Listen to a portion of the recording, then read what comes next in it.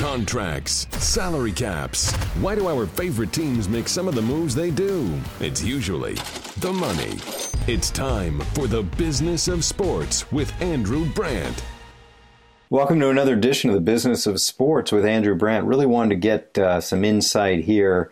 We are recording on the afternoon of November 30th. In about 8-10 hours, the Major League Baseball collective bargaining agreement expires. I think this is always fascinating when you get to an expiration of a CBA, which of course is the governing document of the league and whether it can operate business-wise as usual. Well, my saying is deadline spur action. We're going to see if that's true. Major League Baseball and Major League Baseball Players Association have not, at this time, reached accord on a new CBA, which could mean the path that I've covered so often with the NBA and the NFL, lockouts, decertification, all that. But let's not go there yet. I wanted to bring in someone right on top of it, someone I admire, been a longtime fan of from ESPN, my colleague, Buster Olney, to tell us about it and go inside the meetings. It's what's happening now. Buster, thanks for coming on and being a voice on this. Thanks, Andrew. Thanks for the kind words in your description of the impact of the deadline is dead on in this case, because from what I understand, the two sides basically met overnight, Tuesday night into Wednesday morning, as they get closer to that deadline, and it does seem to have spurred a lot of conversations and a lot of action. And I'd say that about 4 o'clock on Tuesday, it felt like that there was a growing pessimism about where this was going. But then the players went back to the owners on Tuesday evening, and they are working off of that. And, I'm hearing a lot more about hope that something will get done. Yeah, and big picture, Buster, I've read reports that revenues are approaching $10 billion. So naturally, the natural reaction is, oh my God, how would they not be able to divvy that up? And things are so great, and we're coming off this incredible World Series. But inside the players in this, we have a relatively new commissioner, Rob Manfred. And I say relatively new because he's new, but he's a longtime veteran of these negotiations. In fact, the point man on these. On the other side, the late, great Michael Weiner, of course, passed. Weiner, I apologize for that. And Tony Clark is doing his first CBA negotiations. Sort of take us inside the dynamic between the two sides in negotiating, obviously the first time for both of them in the lead role. Yeah, and I think that's part of the reason why that we are where we are.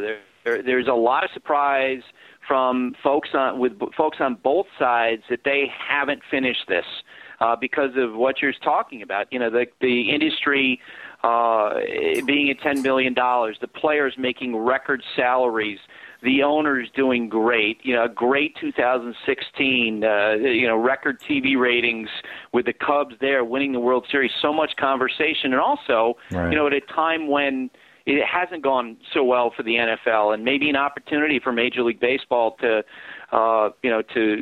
get some space back. And that's why I do think the fact that the conversations between MLB and the union, it compared it the other day a little bit like, Mars and Venus and oil and water. And it's like one side has been speaking Greek and the other one's been speaking Japanese. It feels like they talk past each other so much. Rob, when he was the lead negotiator for Major League Baseball, he and Michael had such a strong working relationship that the two of them, in hearing agents describe it, they feel like that they would identify the common ground and then they would figure out a path to get there. And those conversations would take place over a long period of time. Well, in this case, with Dan Halem now as the lead negotiator for Major League Baseball, the tone of the conversations, the volume of the conversations really has been very different. And early in the summer, I was hearing, frustration on Major League Baseball side saying, geez, how come we're not getting going? We feel like that we don't have any big sticking points. We feel like we should be able to get a deal done, and there's some confidence that maybe they would announce it at the All-Star game, but we just need to start meeting. And yet it was almost, for a few months, like the two sides were just talking past each other. Yeah, it's interesting because any multi-issue negotiation, I always say no issue's done until they're all done. So, I know we don't want to get too deep into the issues, Buster, but it just seems like, and I know you'll say this, there aren't these huge issues that would be holding up a CBA, but there are a few that I've read from you and others that sort of sticking points. One major one, I guess not major, but in the other sports, I talk a lot about a three-letter word called cap. There is none in baseball, but there's a three-letter word called tax. It seems like the owners are trying to push that amount up. To keep that amount where it is. The players want to push it up. There's a little bit of differences over what teams would pay over that. Where are we on that tax issue? Well, and that's, one of the primary issues from the union side is they want to get rid of the qualifying offer. They want to get rid of draft pick compensation being tied to free agents because they feel like that, veteran players like Kenny Morales a few years ago, like Kyle Loesch, those guys, wait years to become free agents, and they were greatly affected in the eyes of the union by the fact that they were tied to draft pick compensation. So the union wanted to eliminate that, and the owners have signaled to the union, we'll definitely talk about eliminating that, but okay, in the horse trading, what we'd like is, with the tax, maybe there'll be some compensation, draft pick compensation if you go too high on that. Maybe there'll be a situation where teams are not only taxed on on a luxury tax, but perhaps on their entire payroll. Those are some of the various things that I've heard talked about, and the players feel like, wait, that's really just another way to cap spending. But the reality is that if you're Major League Baseball and you're willing to give up the qualifying offer, I think their perspective is, okay, what are we going to get in return? They had initially asked for an international draft. The Players Association balked at that idea, and they've been kicking around different forms of that as the thing that would be traded in return for the qualifying offer. The last I heard late on Tuesday night was that the competitive balance tax, which is the luxury tax you're talking about, was the big issue on the table that they were trying to work through. And let me ask you about that, because I think a lot of people say, well, Yankees, Dodgers, maybe Red Sox, maybe Cubs, whatever the tax is, they don't care. They'll go over it. They'll do anything to win. They have so much revenue.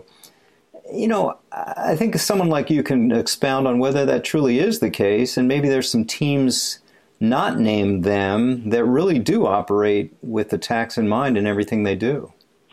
No doubt about it. And you've heard plenty of examples through the years of teams that had money, very strong financial standing, but they were not interested in the idea of paying extra. The Angels have been one of those teams under Artie Moreno. They don't like to go and develop a luxury tax. This winter, we've heard about the Tigers balking at the idea of, again, going over the luxury tax number because the obligation, the percentage they have to pay goes up. The Yankees in recent years, Hal Steinbrenner has given voice to the idea that, this team that spent so much money through the years, in the end, year after year after year, they've cut into their profit with this luxury tax, and they're not as they're certainly not willing to do it. It's not something they take lightly, and there's no question it is something that drags down spending by teams.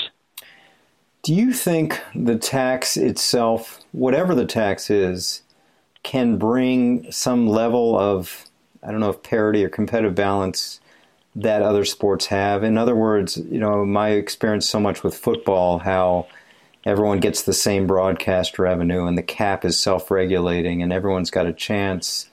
And I know Bud Selig and even Manfred when teams that aren't the high-paying teams make the World Series or get in the playoffs, they take great pride and joy in that. Do you really see that opportunity for teams that don't compete at the highest levels of payroll? And you're right. They trumpet that every time that a small market team goes into the playoffs. You didn't hear much trumpeting in the playoffs of 2016 because the Indians were the only team among the 16 teams lowest in payroll of the 30 teams that made the playoffs. Let me repeat that so I can make that more clear. Of the teams with the bottom 16 payrolls in baseball, the Indians were the only ones to qualify for the postseason.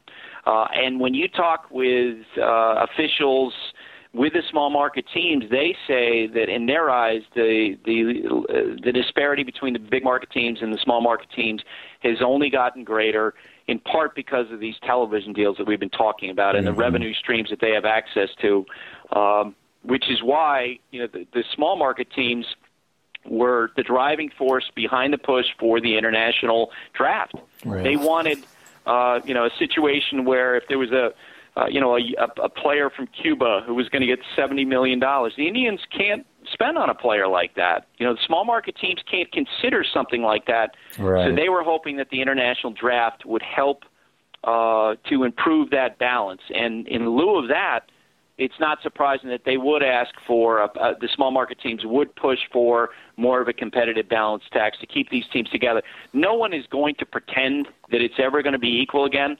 The Tampa Bay Rays are never going to be on the same footing financially as the Yankees in terms of payroll. They just want even an outside chance. It's like quoting that scene from Dumb and Dumber, right? So you're saying there's a chance. Right. They just want a small chance to hang in there.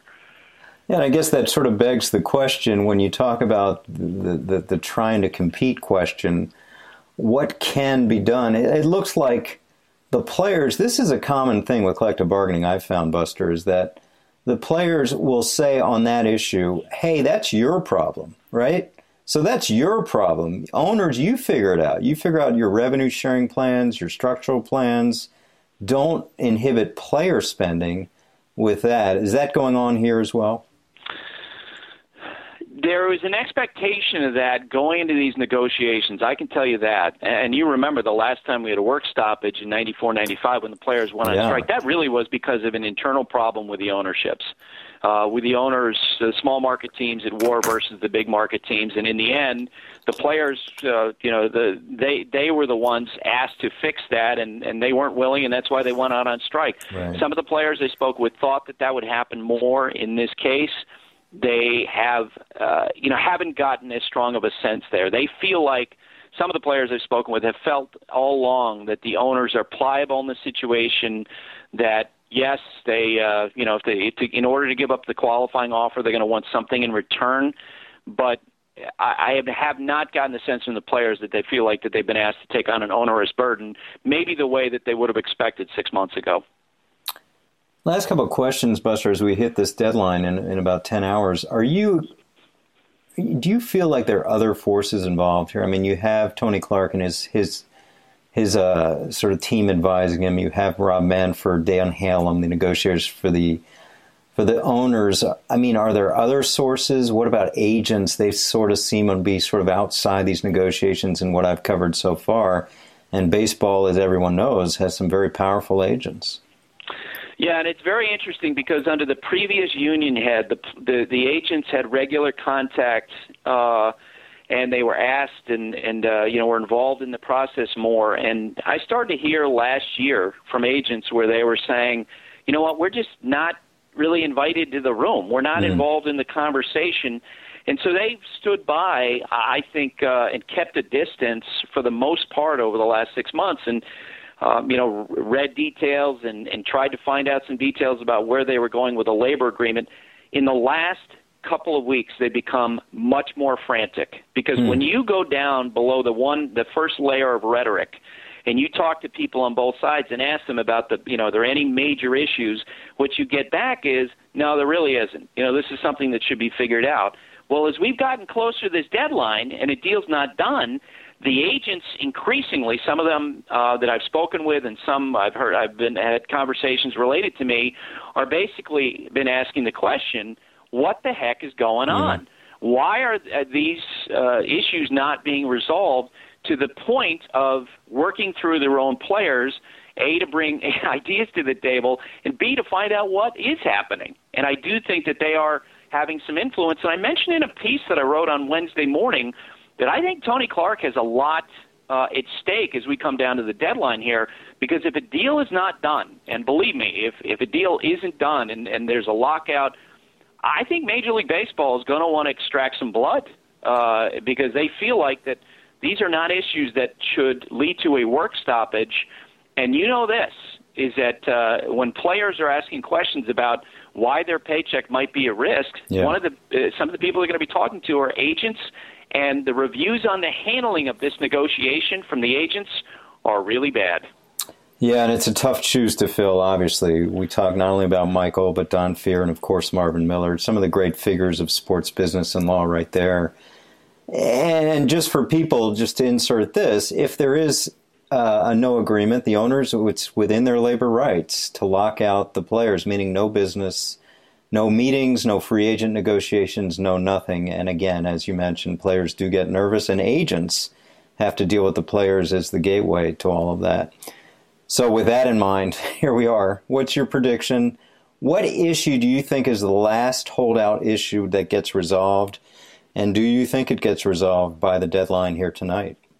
The issue that you highlighted, the competitive balance tax, what I've gotten back from players is that is the big one at this point. And I think it will get resolved because I think so many people on both sides recognize what a great place baseball is in, and it really would be absurd if they couldn't figure out a solution.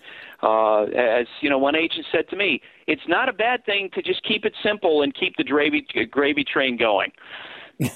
And it does seem the issues, having dealt with football and basketball, these issues do seem relatively fixable compared to what we had in other sports. So I agree with you, the deadline will spur action, and that seems to be both our feeling as baseball approaches its midnight deadline. Buster, thanks so much. You're always a great voice on this. Really great to have you on the podcast. Thanks for having me on, Andrew. All right, we'll talk soon. Thanks for listening to The Business of Sports with Andrew Brandt. Make sure to subscribe to this podcast so you never miss an episode. You can also get additional insider insight by listening to the Ross Tucker Football Podcast, Fantasy Feast, Even Money, and College Draft Podcast, all at rosstucker.com or wherever podcasts are found.